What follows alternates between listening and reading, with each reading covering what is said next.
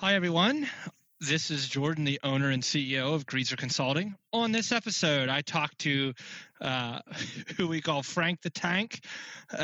He is originally from France, has lived all over the world.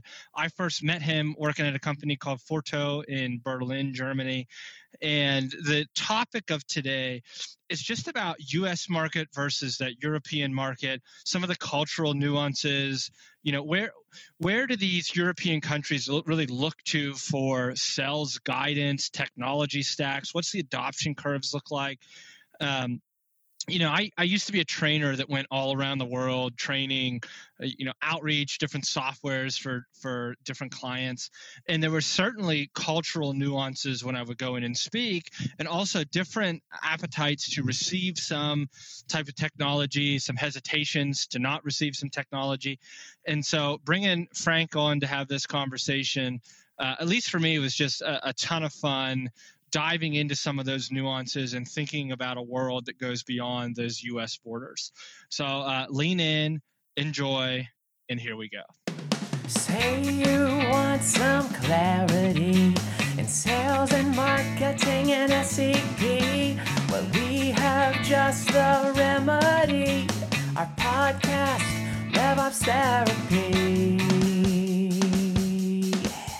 Hi, everyone. This is Jordan, and I've got my friend Francois with me today. Why don't you go ahead and introduce yourself?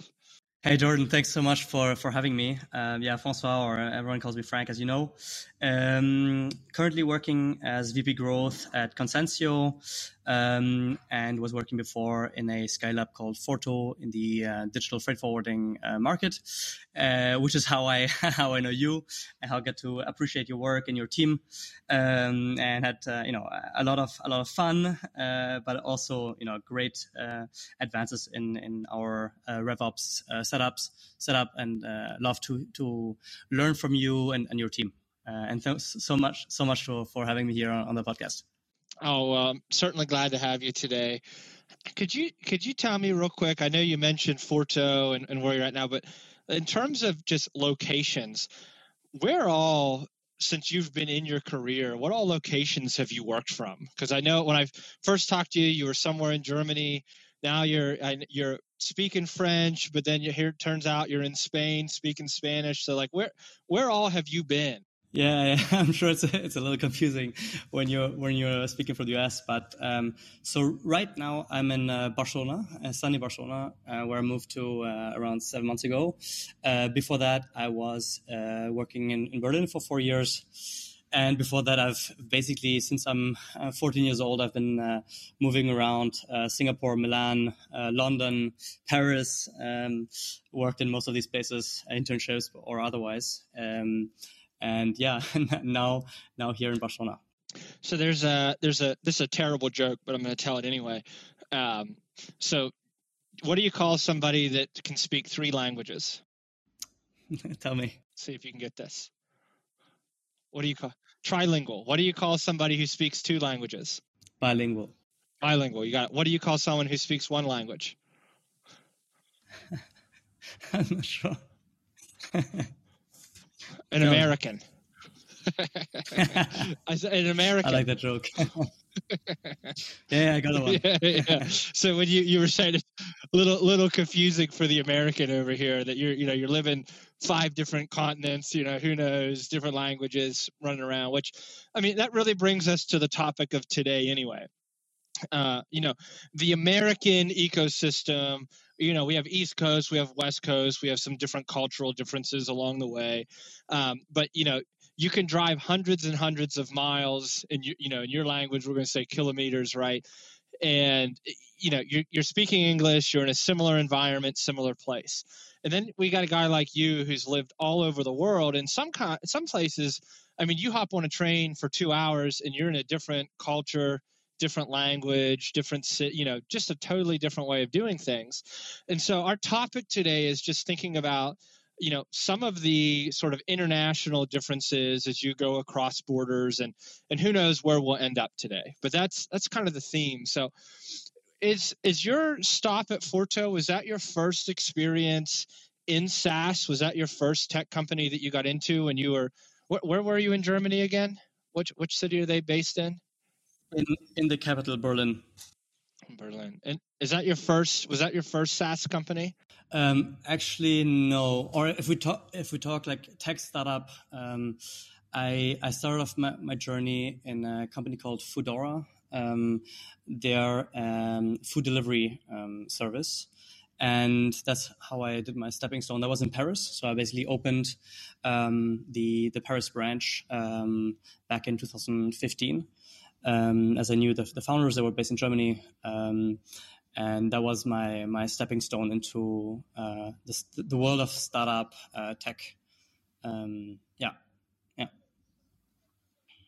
And I started there as an basically as an SDR. You started field sales. Yeah. Okay, you started as an SDR in France, and then you transitioned to an SDR manager, and then different things in Berlin.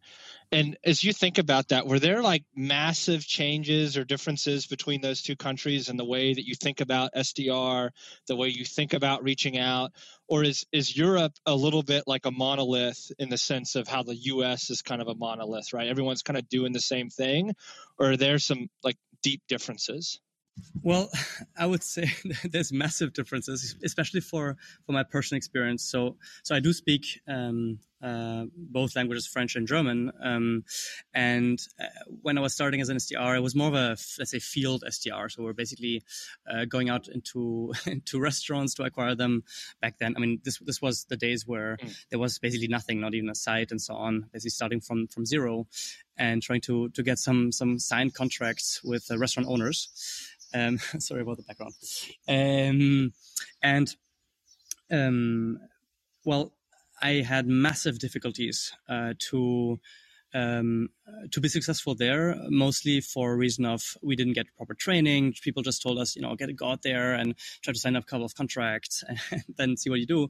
And people that, let's say, were locals that had done sales in France before or had some training before, they did really well. And I, who didn't, and that was basically my first job, I failed terribly. So I would say from an aspect of if you want to be successful as an SDR, if you don't get proper training, proper processes, a good, let's say, leadership that helps you to be successful and gives you the right enablement, you will fail no matter if you're in France, in Berlin, or I guess in the US. So that changed completely when I joined Forto. Back then I had a great leader, Matthias Salomon, who I'm still in contact with and was a close mentor and friend. And he basically took all of the frameworks and best practices from the Valley or from the US, and invested a lot in coaching, training, the right tools. He got Outreach right away, and Salesforce and the right, let's say, type of tool set, training set, and everything that was needed for us to be successful and for me to be successful, and which was then the basis for me to be able to first succeed as an SDR, and then move on as a SDR leader, SDR manager, and then as a head at the end. So I hope that. What I think is interesting about what you just said there. Yeah. What's interesting about what you're saying, though, is that you had this leader that went and got sort of best of breed of US and then brought that training, over to Berlin. The reason I say that is, I mean, I've done trainings across Europe multiple times in the UK, to French-speaking audiences, German-speaking audiences. And one of the things that's really interesting that I found is when I walk into like a US-based place, I can kind of say, hey, look, here's the way you do it. Okay. And there might be some pushback and some people that fight you a little bit, but in general, there's this like, okay, this is how you operate. Let's go do it. Now, if I go and I speak to a German, or heaven forbid, somebody from France, and I say, listen, here's how you do it, the first thing they're going to say is, this dumb American doesn't know how to listen to anything. He doesn't understand the culture. He doesn't know how it works over here. So I'm a little surprised to hear you say that they took from the US and just like sort of packaged it over. Like, in that German market, did you have to do a little bit of fancy maneuvering to like, I found you typically need more of a consultative approach with the people that are there to get them to buy in? Or am I way off on this and I really am just a dumb American? No comment. No, I'm just kidding. I think it's I appreciate that.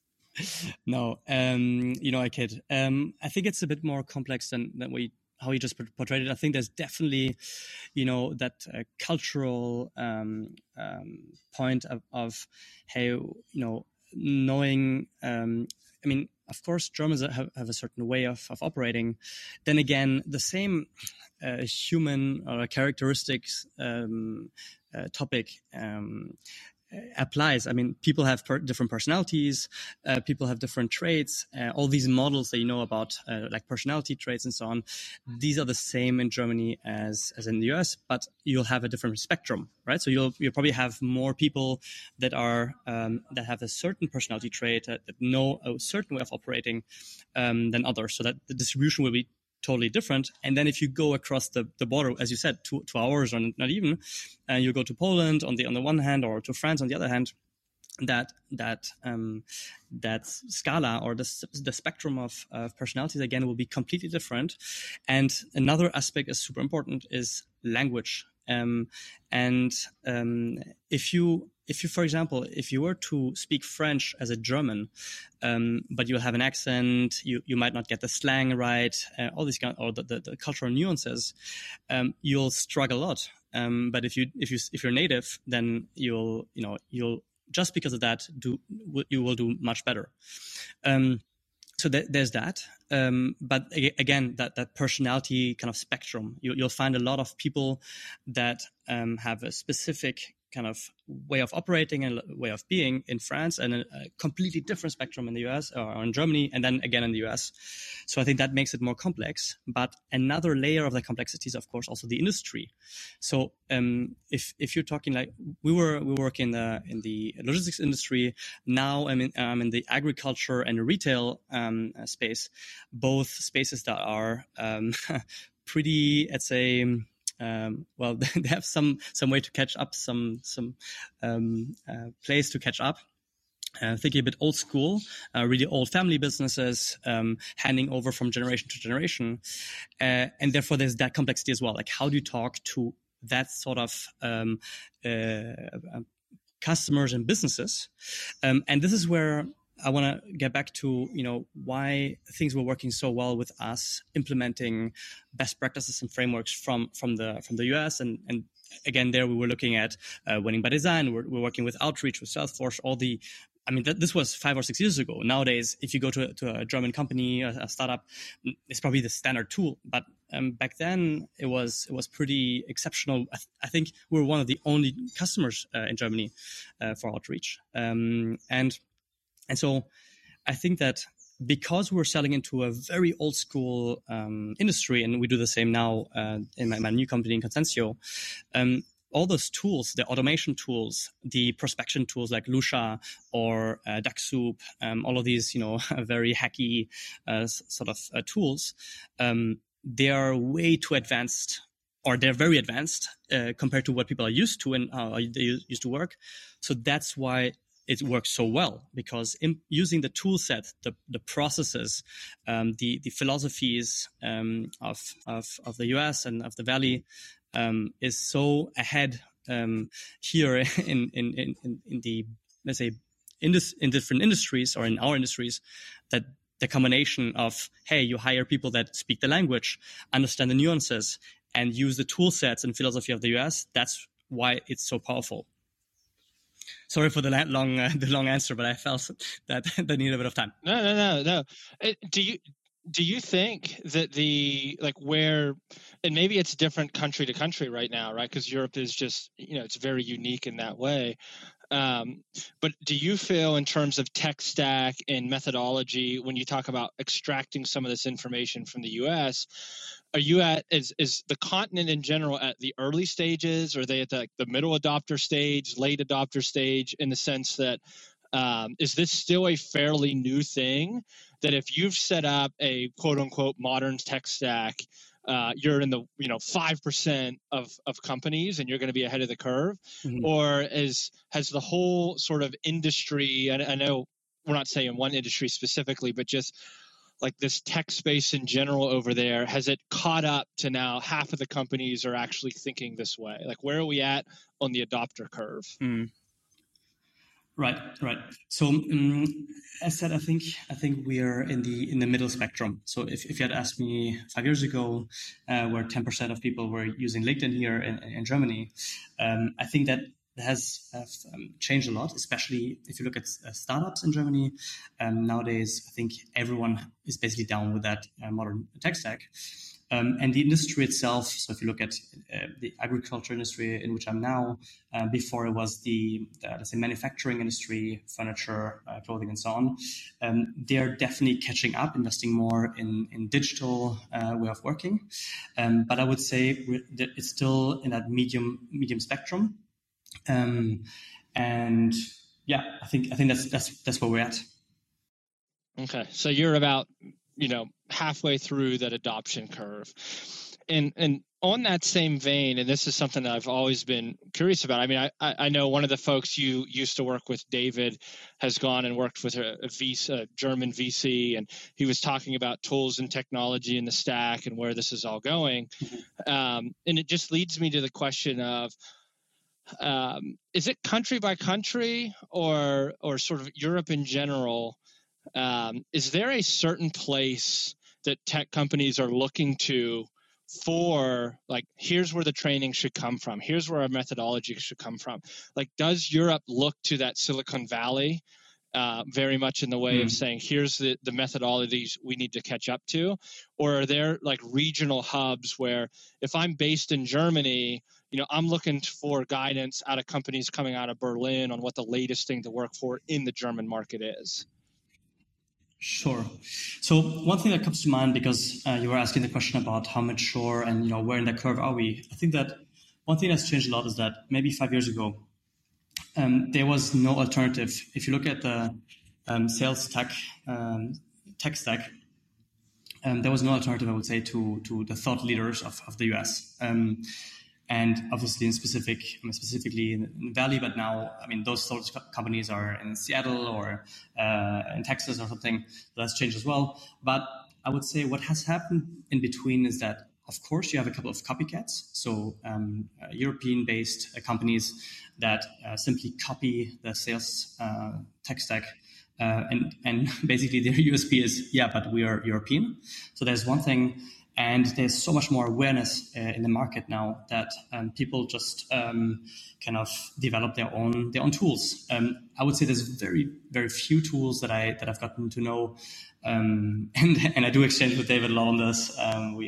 We're still in contact about kind of building Europe's best growth engine. That's our kind of our idea. But I think it's very rare to see a tool that I wouldn't know from the US. So there's always similarities, or there's always a competitive product in the US. So I don't think that in any point are we ahead. But what's happened is that there's a much, much bigger offer in the European market of European tools. I'm thinking of Mojo, for example, who are competing with Gong. I'm thinking of CreaText, who are in the email automation, or like email AI for prospecting. There's a couple of ones that I've gotten to know that that may be proud that in Europe we're building these tools, but we're not thought leaders. We are followers. And so I think one more thing needs to be said is that Europeans are similar to Americans, actually quite proud, not as much, but still quite proud of buying local. So even if a tool isn't as good maybe as maybe the American competitor, I think there will still be a tendency to buy the German or the European product rather than the US, just because of there's still this notion of I can rely on a local, someone who's there. I can basically call him up and he'll be there. And I'm not sure if I can do that with the US.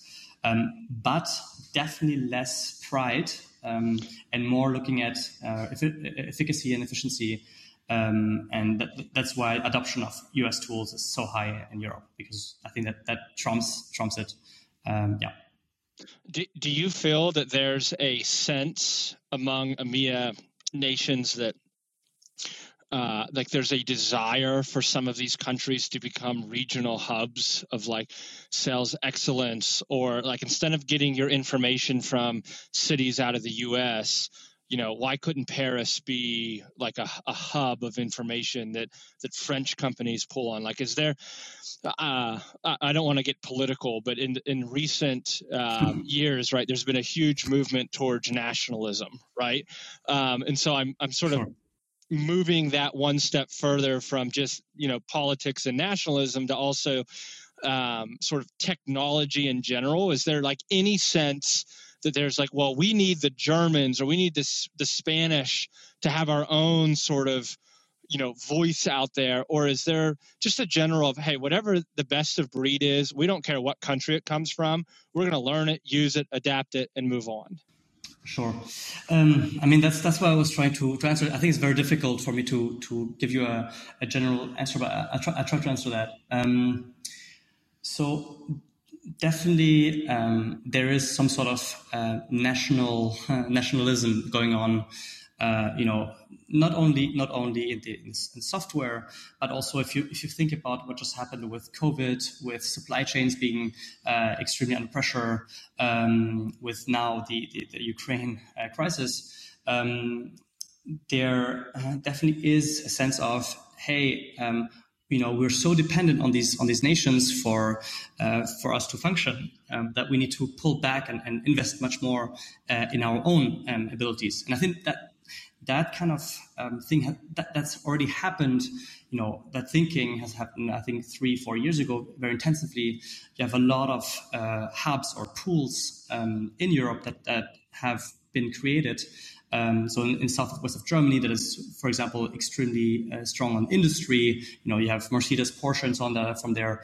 Now they invested in this huge tech hub for software to kind of support the mechanical side of the business. But you have Barcelona, Paris, Berlin, London that are extremely strong and building up these hubs to promote software.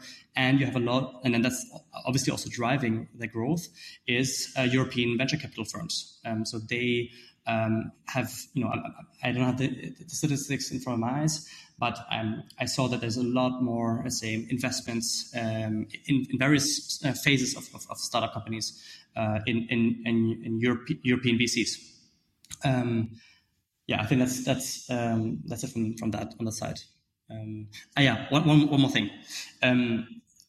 I think one core difference that we have in Europe is that there's individual countries that will feel nationalistic about their own kind of businesses or using their own products. But there's also the sense of Europe being a nation, right? So I think that there's an inclination of saying, okay, hey, if a software tool comes from Europe, we'd probably adopt it. It would be more likely for us to adopt it because they're down with the cultural nuances. They probably have European customers with the same kind of requirements and complexity requirements that the Americans don't get. And that was for many years an issue. Yeah? Just an example, we wanted to work with Gong a couple of years ago, but they were specializing in the American market and in the language of English. But then when you go to Europe, you need to suddenly speak. You have to, your software has to be able to convert 4 or 5 or transcribe 4 or 5 languages. And that wasn't the case. So definitely, that's changed as well. American companies have definitely understood the value of spending money and spending resources into expanding to Europe. But that's been a differentiator as well. Yeah. So as we're actually getting ready to wind down here, are there specific tools or methodologies that have come out of the US that Europe just has been unwilling to adopt? And let me give you one example of what I mean. And this is what I've heard. I don't specifically know this, but in the US, there's been a huge boom over the last little bit of companies using things like a Vidyard or a BombBomb or Drift Video, right, to send videos to prospects. Mm-hmm. But then as I've worked with various German companies, they're saying, whoa, we're not sending any videos. We're not sending any videos. Like, that's odd. Like, culturally, that's not going to work here. And there was a real hesitation to take on a new piece of software, a new methodology that in the US was kind of the hot new thing. And you can debunk that. You can tell me I'm totally wrong. Maybe video is working well across Europe, but just, are there things that are just that gut reaction of like, you know what, like, we're going to adopt a lot of this stuff coming out of the US, but here's a couple things that we're just not going to touch. Sure. I think the nature of, well, especially Germans, but I think Europeans, is to play safety and be a bit less risky. I think Americans also, because of their historic origin or the success of the country as such, comes from entrepreneurs and people taking huge risks. And I think that in Europe, we're a bit more on the safe side. So that's to answer a bit general adoption of or going new ways. In general, if you look at venture capital investments, it's taken such a long time for European companies to take such as big risks as do European companies, US companies. Sorry about that. So now more focused. So that's more of a general perspective. People in Europe are more risk averse, and they like security, and they trust in what they know rather than in new ways. I think if done right, this sort of pattern interrupt. Yeah, you do something, you see something that your brain doesn't know, and so you're especially reactive, which you see a lot in comedy and so on. I think that. I mean, I personally love that, and I totally believe that if you do things differently, people will notice you. But it needs to be done in the right way, and I think that Americans often are perceived as cheesy or a bit over the top in the eyes of Europeans, especially when it comes to marketing, and that definitely doesn't work in Europe. So you have to be much more subtle, and you can't really go over the top. People won't like that. But in terms of using technology, I think that if technology is used right, it works even better than the US because the adoption is so low here. There's so few companies that would use video because they're saying, no, we just rely on what we know, what is safe or secure, which is why if you use it right, it can be much more powerful than in the US, just because people are not used to it. All right, Francois, or Frank the Tank, as we say, I appreciate you hopping on today. We're right at time, but I feel that we could keep talking about this for another hour or so, because I'm just incredibly interested in some of the nuances between the two markets, or actually many of those different markets, not just two. However, thanks for giving your insight and some of your thoughts on where just the state of technology is, what the adoption curves are, how we think through some of the cultural nuances of getting into some of those markets. So, Frank, thanks for coming on. And to the listeners today, appreciate you tuning in. So, Frank, go ahead and say goodbye, and then we're going to sign off. Sure. So goodbye. No, thanks so much for having me on. I do, maybe as a last word, I think it is important to emphasize that, we just talked about half an hour, and I realized there is extreme complexity, language, industries, and so on, personalities. And so we could talk about this for a long time, and I do think this is very complex and very exciting topic. So thanks for having me on and discussing things that concern me on a day-to-day basis. All right. Thanks for coming. See ya. Bye, Jordan. Hot dog, that was a great episode. Thanks for listening. If you want to learn more about Greaser Consulting or any information you heard on today's episode, visit us online at www.greaserconsulting.com. Be sure to click the follow button and the bell icon to be notified on the latest here at RevOps Therapy. Thanks, and see you real soon.